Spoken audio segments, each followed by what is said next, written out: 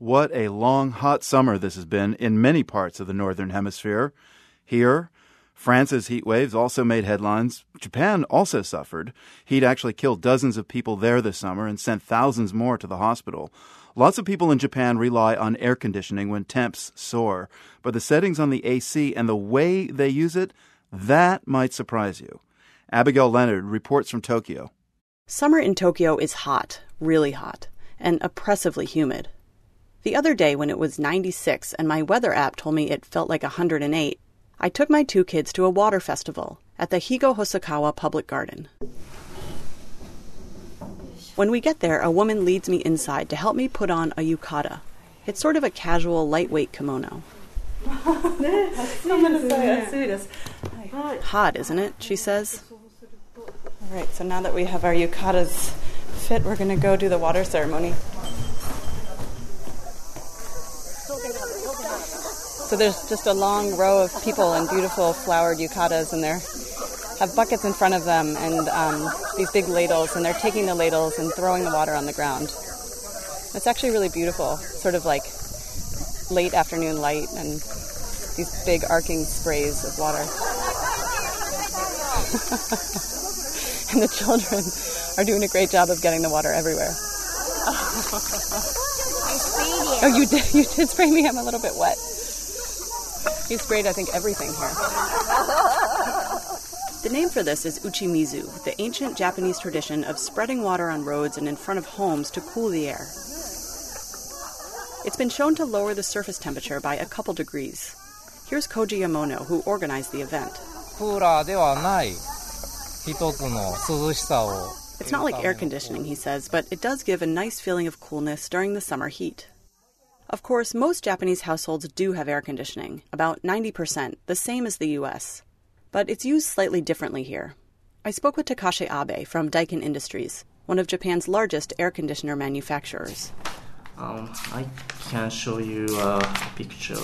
He opens a catalog so I can see the most popular air conditioners in Japan and in the U.S. Average Japanese family has this system. It's 3 ceiling-mounted units, one in the parents' bedroom, one in the kids' room, and one in the living room. And they're all separately controlled. Then he shows me their most popular model in the U.S., Central Air, which cools the whole house. Japanese prefer separate units because electricity is more expensive here.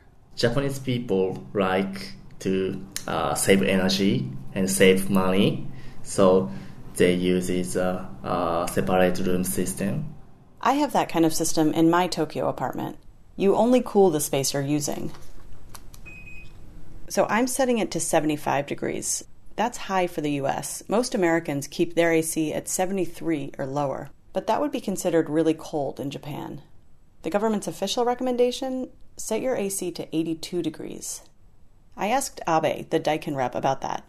American people, it's very sensitive to the hot, so they really love to set lower temperature. Yeah. Like 82 degrees Fahrenheit would seem very warm. It's standard in Japan. Yeah. For some Japanese people, American AC culture can be surprising. Goki Sagakuchi works for Tokyo Stock Exchange and spent 3 years in New York. He's a busy guy, so I had to catch him by phone during his lunch break at his desk. He told me he was freezing in his New York office. So it's kind of embarrassing, but I had to wear blankets. Blankets in the office. Yeah. Yeah, I mean, I'm totally familiar with that. Like the cold air-conditioned New York office. Yeah. He says that would never happen in Japan. Here, people think it's unhealthy to move between temperature extremes. There's a word for a summer cold or flu, natsukaze, which is thought to be caused by the stress of going from cold to hot air. Yeah, temperature difference between indoor and outdoor really affects our bodies, I guess. That idea has roots in Chinese medicine, and you see it play out in all kinds of ways. Like water is served lukewarm, even on the record-breaking hot days we've been having here this summer. Back at the water festival, the ground is soaked, but it's still sweltering. The traditional methods give some relief, just not enough. For The World, Abigail Leonard, Tokyo.